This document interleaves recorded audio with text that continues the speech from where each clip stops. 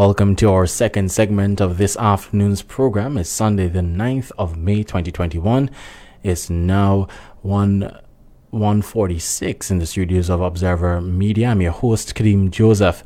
On Monday, May 3rd, World Press Freedom Day, the Media Institute of the Caribbean, in a release, said that there is an urgent need for access to information and freedom of information legislation and improvements to what currently exists. They added that most countries in our region lack the necessary framework that will guarantee information as a public good. They went on to say that during the pandemic period, there has been a marked increase in the number of refusals for information from journalists. They said that the observance of World Press Freedom Day 2021 focuses heavily on the value of information as a public good. For the Caribbean, this strikes an important chord within the context of public information as a key component of the achievement of all development goals. This year's UNESCO's World Press Freedom Conference pointed to the themes relevant to our region: media capture and media extinction. In addition to these, we face a threat to independent journalism and the disappearance of smaller independent media entities. A survey commissioned by the Media Institute of the Caribbean in 2020, that being October of 2020, indicated that as much as 54% of journalists had to seek additional employment due to changes in their newsroom portfolio. The pandemic circumstances showed the necessity for quality journalism and the significance of constant and free flow of information as demanded by the public. The irony of our current situation, the Media Institute said, is the evident significance of the role of the media in a time of crisis, yet we seem to be fighting extinction. On this segment, we'll ask, what are the issues that confront the press in the English-speaking Caribbean? And joining us for this segment, we have Dr. David Hines. He's a political analyst and associate professor at of African American and Caribbean Studies at the Arizona State University. Good afternoon, Dr. Hines. Hopefully, Dr. Hines will join us in just a bit. We also have with us... I'm here. Good afternoon. Good afternoon, Dr. Hines. Good to have you. Thanks. It's been a while. Yes, it has been. Also joining us, we have Dione Baptiste. That's Miss Dione Baptiste. She's a journalist joining us from Trinidad and Tobago. Good afternoon. Thank you so much for joining us. Good afternoon. Thank you for having me. And finally with us this afternoon, we have Mr. Ben Mead. Ben Mead is a former journalist with over 20 years of industry experience. He is a former BBC journalist, a former Observer Radio News director, and has also worked as a senior producer at the Caribbean Media Corporation. He now works as a public relations professional in the Cayman Islands, but remains in close contact with the media entities throughout the region and serves as an advisor to a number of media houses today. Thank you for joining us, Mr. Ben Mead. Hi, good day, and a happy Mother's Day to all of your listeners. Now we'll jump right into it, and since you're already on the floor, Mr. Mead, I'll start with you. What does press freedom mean to you, and is the press in the Caribbean where it needs to be? You know, are we actually free in terms of press freedom? Okay, well, first of all, big questions there. Press freedom to me simply means the ability to do your job as the media, to carry out your job without fear, getting it done without undue influence, and the ability to report directly to your stakeholders, that is the public, and to keep them informed of relevant developments and providing context of what is happening. I think by and large in the Caribbean we are free. However, there are a number of obstacles. A large number of the media houses are government owned, so sometimes there can be pressures from senior government officials or the political directorate to push a certain agenda via media. So that is real, although sometimes some of that self-censorship comes from within the newsrooms itself, as well as in private media houses. You do have certain agendas to carry, But I think compared to some other regions of the world, our press in the Caribbean is fairly free. I'll leave it at that for now. Ms. Baptiste, similar question for you. What does press freedom mean to you? And in the Caribbean, in Caribbean press, where you have worked, do you consider the press to be free? Okay, so knowledge is power, and freedom of the press to me it means basically that as journalists we have the freedom and we're able to do our job, which is to educate and inform the public without being penalized if the stories that we're telling doesn't sit well with some other members or one sector or a couple of sectors of the public. I agree with Mr. Mead in that largely in the Caribbean, for the most part, the press is free. But as a journalist, I have observed where the government or members of the government could have undue influence over the angle that is taken for some stories. Understood. And Dr. David Hines, what role does or should the press play in the Caribbean societies? How well is the press executing this role as well? So again, what role should the press play in the Caribbean and our societies developmentally, and how well is the press executing this role already? Well, the press should play a central role in all societies, but especially in societies like ours in the Caribbean. Our societies are new societies in the sense that we are recently independent countries. And so therefore, we are trying to situate ourselves within a larger world and trying to build these societies. And in that regard, the flow of information is extremely important. Press freedom for us must always mean the right of the people to know what is going on in their society, especially within the councils of government. But it must also mean the power of the people to ensure that what they are doing in their normal lives are expressed in the public space. And so therefore, for me, press freedom is as important as any human right in the society. And human rights in the Caribbean has always been problematic. I would say that insofar as the Caribbean societies, the Caribbean countries have been able to deal with the question of dissent, that is the context in which I would evaluate whether we have press freedom or not. And I would hold that one of the bugbears in the Caribbean continues to be the way in which governments have been unable to deal with dissent. And so therefore, I would disagree with my my two colleagues in saying that I don't think the press is free in the Caribbean.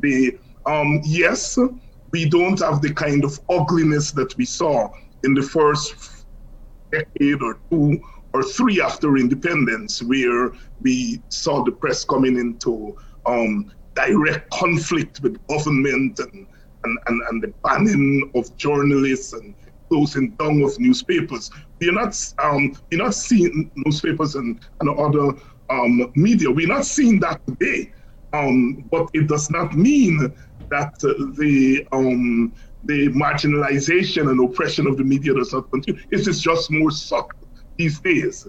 So I would say we have not made tremendous strides in the direction of press freedom in the Caribbean. Now, Mr. Mead, I want to bring you back in here, and I know based on your work, you're a Caribbean man, especially as it relates to journalism. You've worked in several different countries. What do you think of the relationship between politics and the press in the region? And I'm very curious to know, and since I'm Antiguan, what do you think of Antigua and Barbuda's context specifically? Okay, well, generally speaking, and I'll get to the Antigua Barbuda situation in just a bit, I do think the relationship is tricky. We live in a society where politicians are either revered or detested, and we see that among journalists. Some see them as gods and willing to give them any right to say what they want to say without scrutinizing their work. And on the other hand, many can be cynical and not take what a politician particularly says or political entity. I think Antigua has made a lot of strides. Not as intimate with the scene in Antigua as I once was, but I do know it is you still have quite a lot of political say into how the media is guided. For example, I will generally wait for Sunday or Monday, Saturday, Sunday, Monday, and that's when I can hear everything that the Prime Minister has to say about any issue, because he has his weekly radio show where he says what he wants on any topic then, and it's reported far and wide. I'm not sure if that is in relation to access to the Prime Minister to put these questions to him, or is it just slight laziness on the part of reporters that, he said something nice, let's put that because this will generate headlines online and it's clickbait. So you tend to see that. In some places you have strong influence of politics. I've worked in newsrooms where I've been told, don't come back with a politician on tape. We want real people. We don't want politics. I think it varies a bit, but I still think by and large in the Caribbean, the politicians loom large and have direct influence. Some reporters are afraid to annoy certain politicians because it could come back to harm them job-wise, economic-wise, or maybe not necessarily directly them, but it could also be relatives, siblings, access to scholarships, jobs in the public sector. So I still think there is an inherent fear among many journalists about the politician, and sometimes some have simply become mouthpieces for the politicians. Ms. Baptiste, does the political culture of the Caribbean encourage respect for the role of the press? Sometimes it does, but I have witnessed where that isn't always the case. I once worked at a state-owned media house, and the response to politicians, it varied. I worked under different leaders in the newsroom in that state-owned media house, and there have been times where some newsroom leaders, some head of news, they would allow journalists to operate with journalistic integrity. That was something that wasn't allowed to be compromised at all, but that wasn't always the case, sadly. There have been times where issues would need to be addressed, and we're in a position where we have to ask the hard questions so we could do or follow through on our mandate, which is to educate and inform the public. And sometimes you'd ask the questions and you would be, for want of a better word, penalized or put in place, because the politicians would call and they would complain, how could you have this person asking me this? If there was full-fledged and across the board respect for what we do, then that's something that wouldn't be allowed to happen. So it comes and it goes. It's not something that's constant, sadly. And Dr. Hines, is the press independent in the political sense? Should it or should it not be? So again, in Antigua and Barbuda, for example, we have several media houses who have their own news-related broadcasts. One we know very prominently has been affiliated with the Antigua and Barbuda Labour Party for years upon years, that being ZDK, and now we have Point FM, and you also have Crusader Radio, now I think Progressive FM, that has been affiliated with the opposition, and Observer Media has always touted itself as the independent station for the most part, and state media here being, I guess I can say without fear of reprisal, the government's mouthpiece, for lack of a better term. So do we need independence? Do we need political independence? And is the press, in your view, politically independent? No. Political independence has waned in the Caribbean in general. the independent space in our politics has really waned since independence, and it is getting progressively so. And you're not going to get an independent media if you don't have an independent space within the society.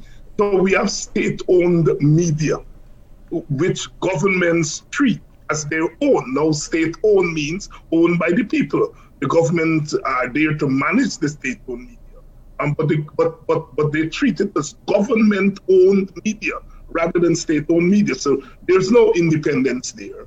And then we have these party media, which are going to express the party views. But the private media, what we call the private media, I think that's where we have the real test of whether there is independence. And I would submit that there is little or no independence there, because a lot of the private media have to depend on the government for advertisement, because we don't have a large private sector in the Caribbean. And so far as you have to depend on governments for advertisements, that's where they get you. Because it means, therefore, as my co-panelists have been pointing out here, is that the private media then censor themselves, in the sense that we don't have the kind of hard-nosed, investigative kind of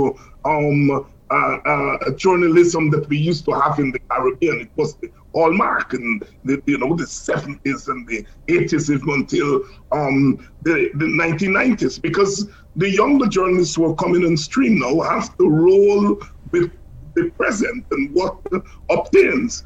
And so that is the kind of subtlety that I'm talking about in relation to the media. So the private media are not independent. And if they're not independent, you're not going to get any form of media independence, because the party media will be the party media, the state media, the governments will treat them as government owned. As far as the political culture is concerned, I think the popular political culture among the masses, I think there is still a great respect for journalists. We will probably, for the media, we are probably one of the few regions in the world where people still go to the stands and buy the daily newspapers. And that says something about the people's relationship to the media and their expectations of the media.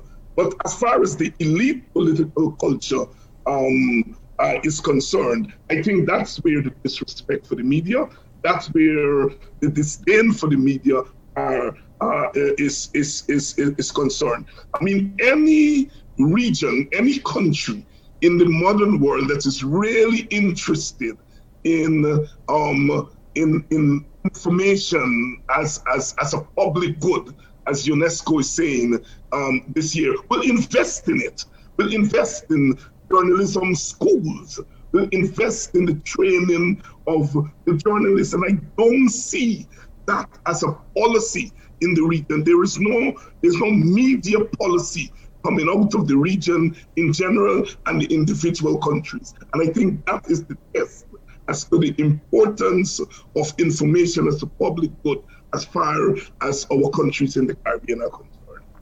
Now, could I jump in here? Go right ahead. On something that Mr. Hines said, whether the media is respected by politicians, I'll say absolutely not. They love you if you carry a story that reflects them in a positive light, but from the time a story has some sort of negative light on it, and it's not necessarily the reporter's desire to write a negative story.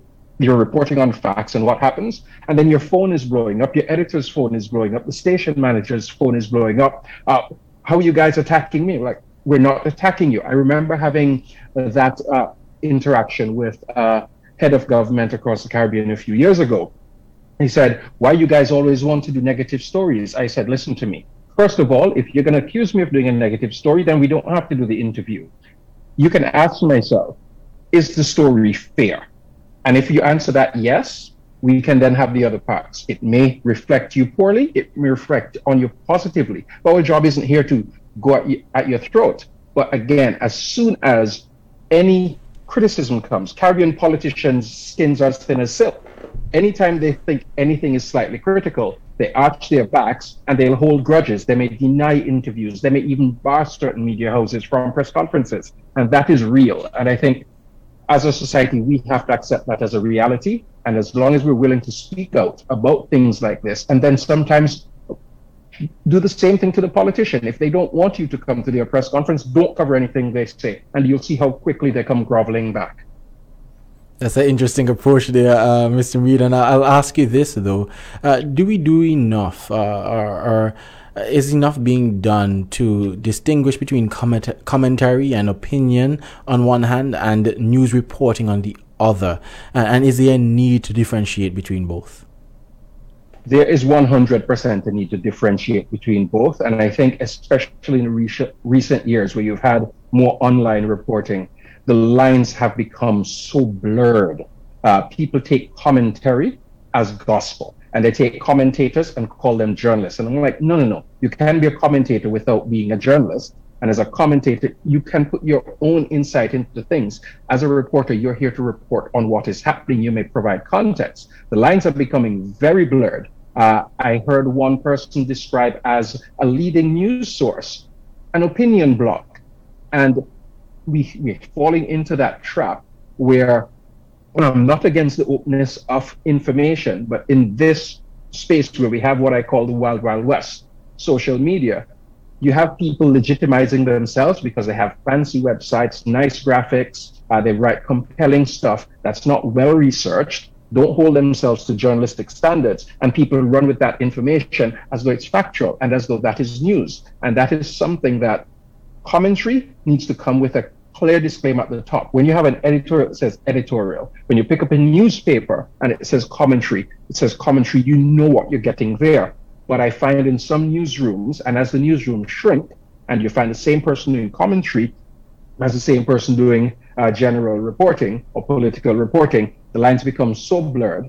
And then that's where some of the trust in the media goes away, because somebody's saying, well, you're pushing a particular angle. We need to separate the editorializing and the reporting. Those should be two separate and distinct things. But sadly, I think we're down a path where that line is only going to get murkier. No, Ms. Baptiste, do state-owned or subsidized media houses unfairly compete with private entities? What do you think of that situation? Could you repeat the question, please? Yeah, I was asking, do state-owned or subsidized media houses unfairly compete with private entities? You're asking if they unfairly compete with private entities? Yes, correct. I don't think so, you know. On the one hand, I want to say yes. Okay, I'm on the fence. Let me explain why.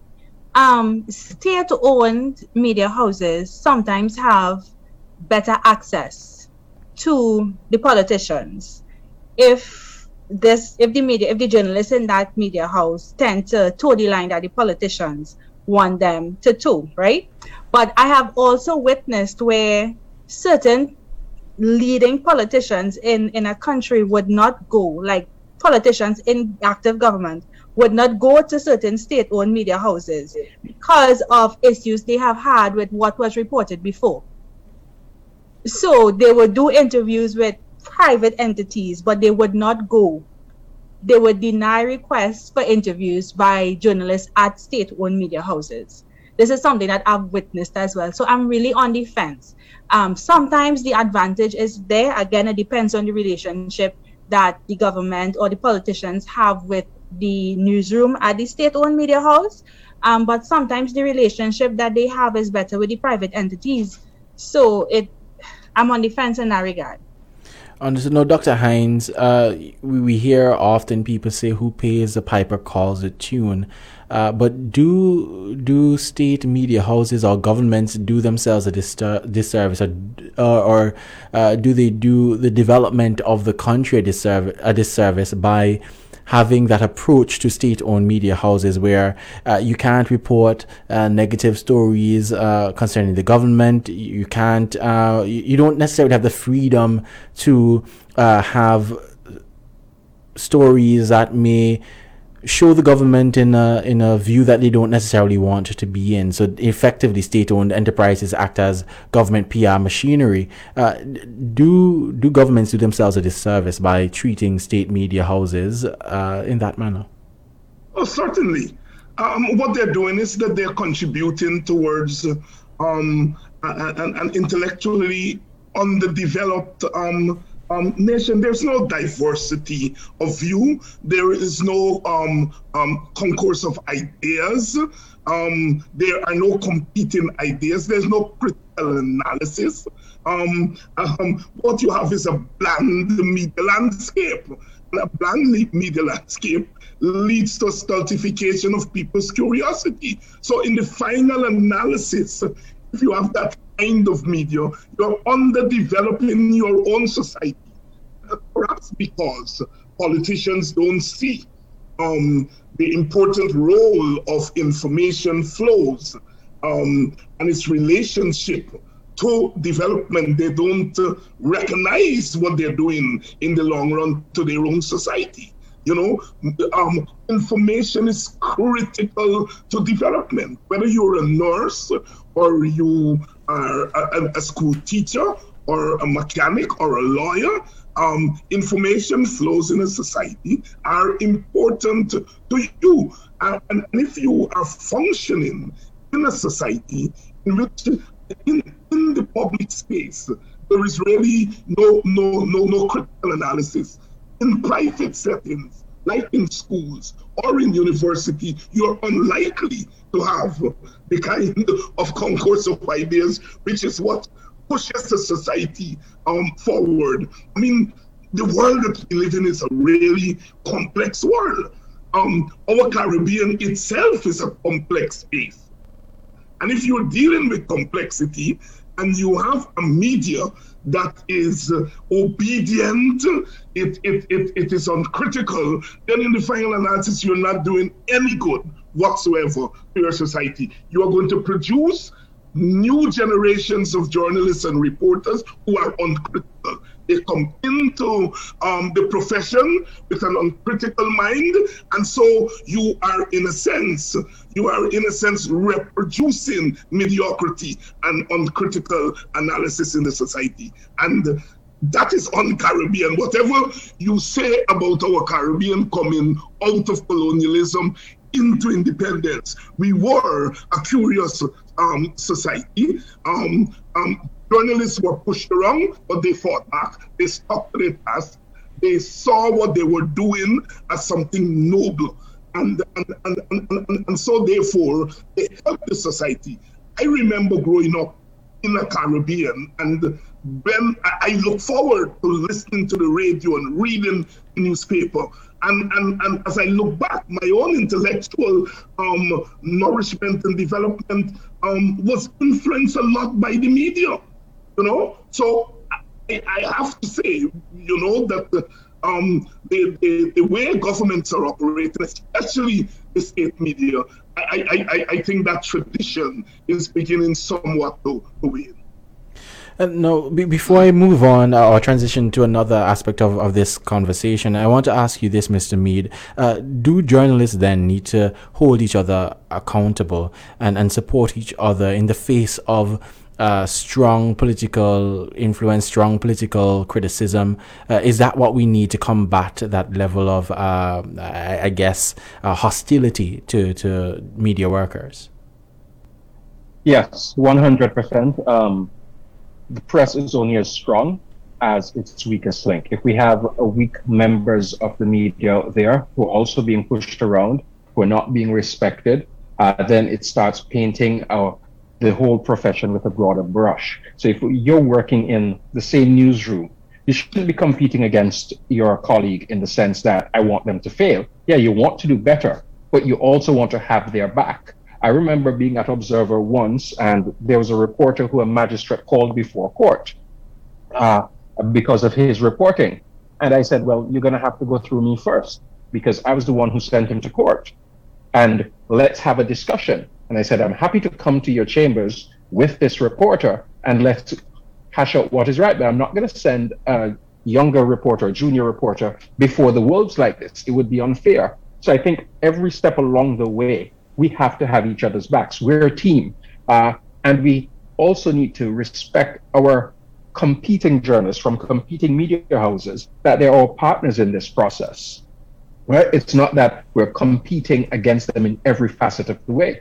We are competing to get the stories out, to have readership, listenership, viewership, but we must also want them to be able to do their job properly, because guess what?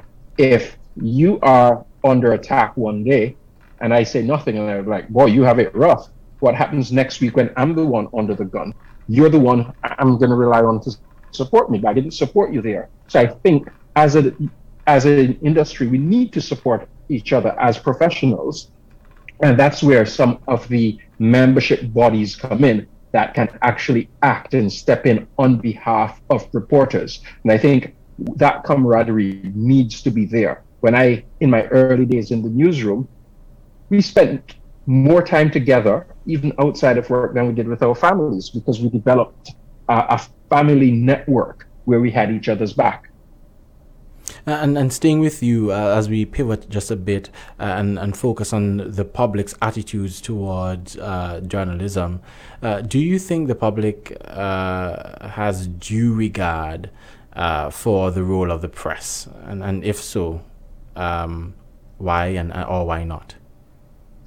In some instances, I know I've seen times where a politician may get aggressive, for example, and I'm just using politician for this example. I've used it quite a bit, where they get very confrontational against a journalist, say in a live or recorded interview, and everybody's like, yes, he got him, man. He fired some licks there, man. Take that.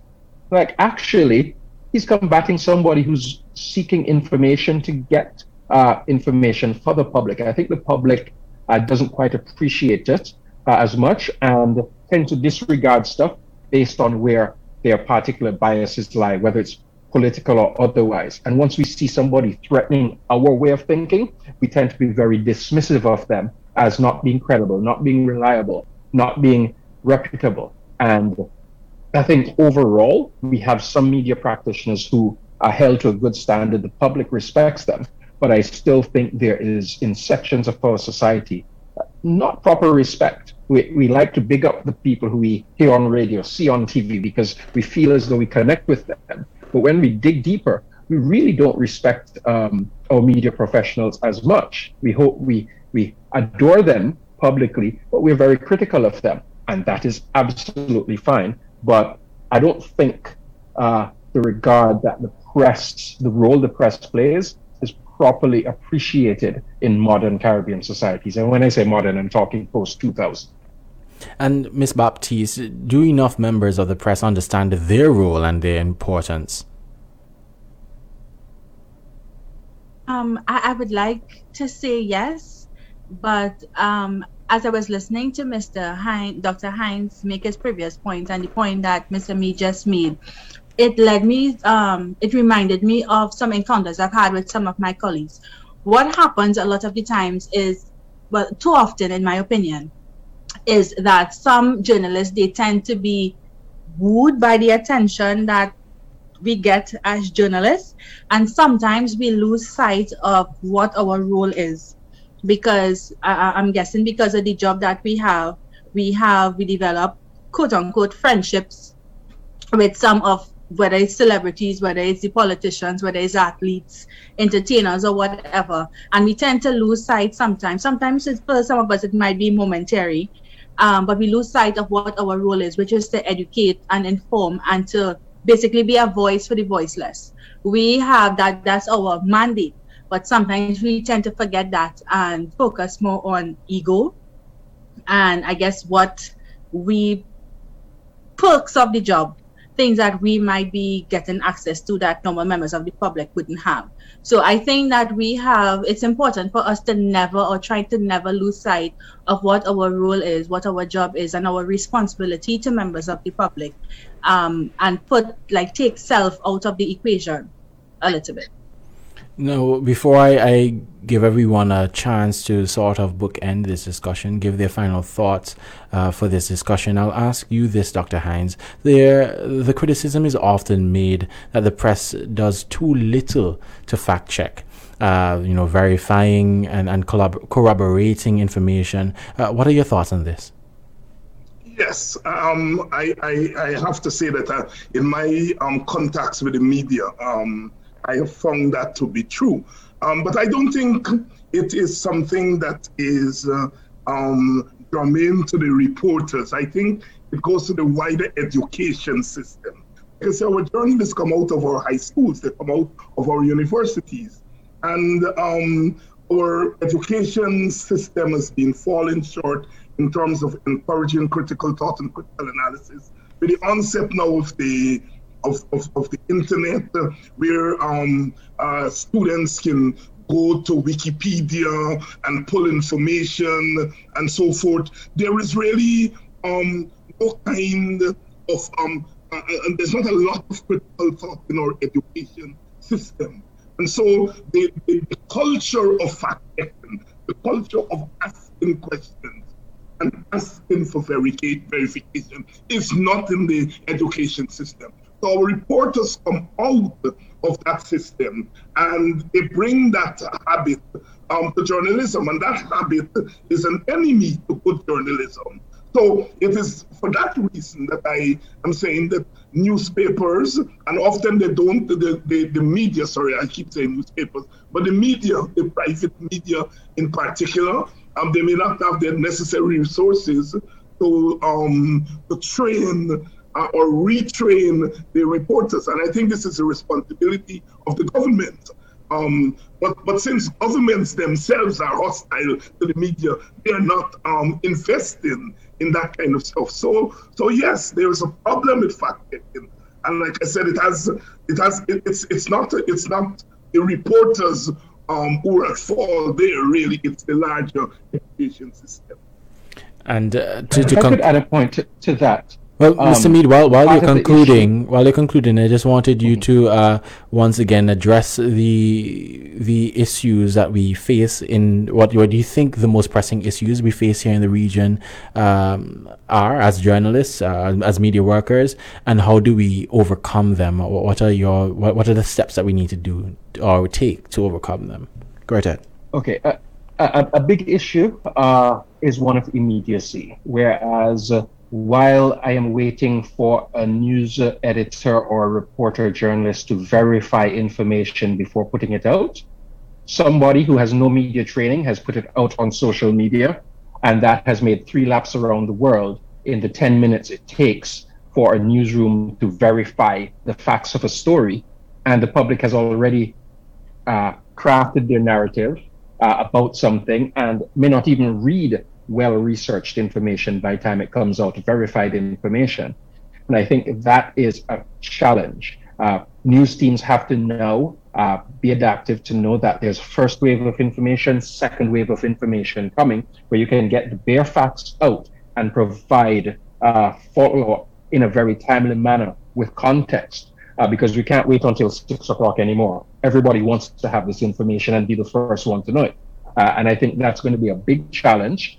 Our newsrooms need to look at modernizing, because we still have a lot of talented media professionals, but it is how we structure the newsrooms to ensure we have the immediacy and the resources to allow somebody to follow up and provide context, provide further verification of facts, and supplement that initial story with something more substantive. We no longer wait until tomorrow morning to go pick up the newspaper on our way to work.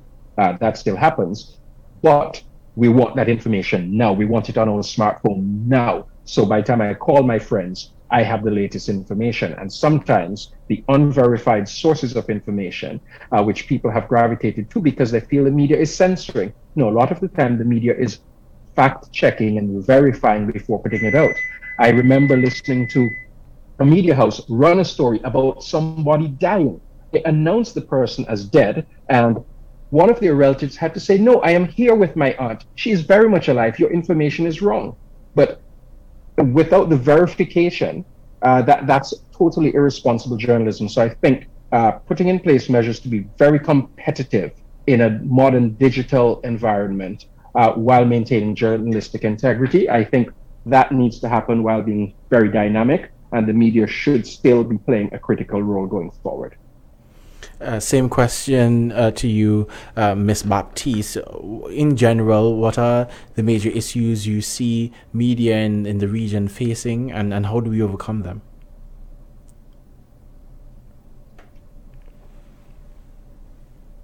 Ms. Baptiste, are you still with us?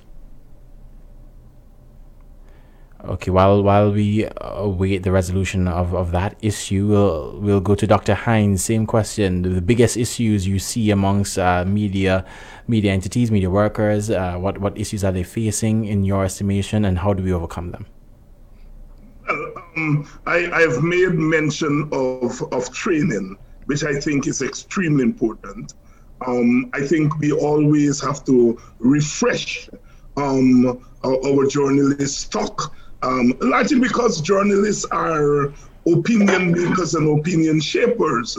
The media is an important element of socialization, and so therefore our journalists have to be trained and retrained as we go along. So I see that as a very important challenge in our region. Secondly, it's something that we haven't talked about. But I think the salaries and the wages for journalists, I was appalled as I find out what journalists, especially those at the bottom end of the profession, the reporters, those who are coming in, think we have to do something about the salaries for journalists, because what we're seeing in a number of media houses is that young people are coming into the profession as a stepping stone to something else. So there is no commitment, if you will, to the profession, and I think that affects the quality of product that we get. I think the question of our journalists and reporter and media workers understanding our own region, understanding our countries, and understanding that our countries are part of a larger region, and that our region is part of a larger world, and that the world is really changing at rapid pace. And so we have to keep up. And those who are responsible for the flow of information have to keep up with the rapid changes in the world. I think government manipulation remains, as I said at the beginning, a big problem. They're not in your face all the time as they used to be in the old days. They're very subtle in the way they deal. And my co-panelists here, who are media practitioners, know that, and they've given us an account of how the government operates. But governments have to come to grips with the notion of dissent. But more than that, they have to come to grips with the fact that information is an important aspect of development. And finally, I think the media itself has to balance between commercialization and education. Often the two don't go together. For a lot of media houses, it's about making money, especially the private one.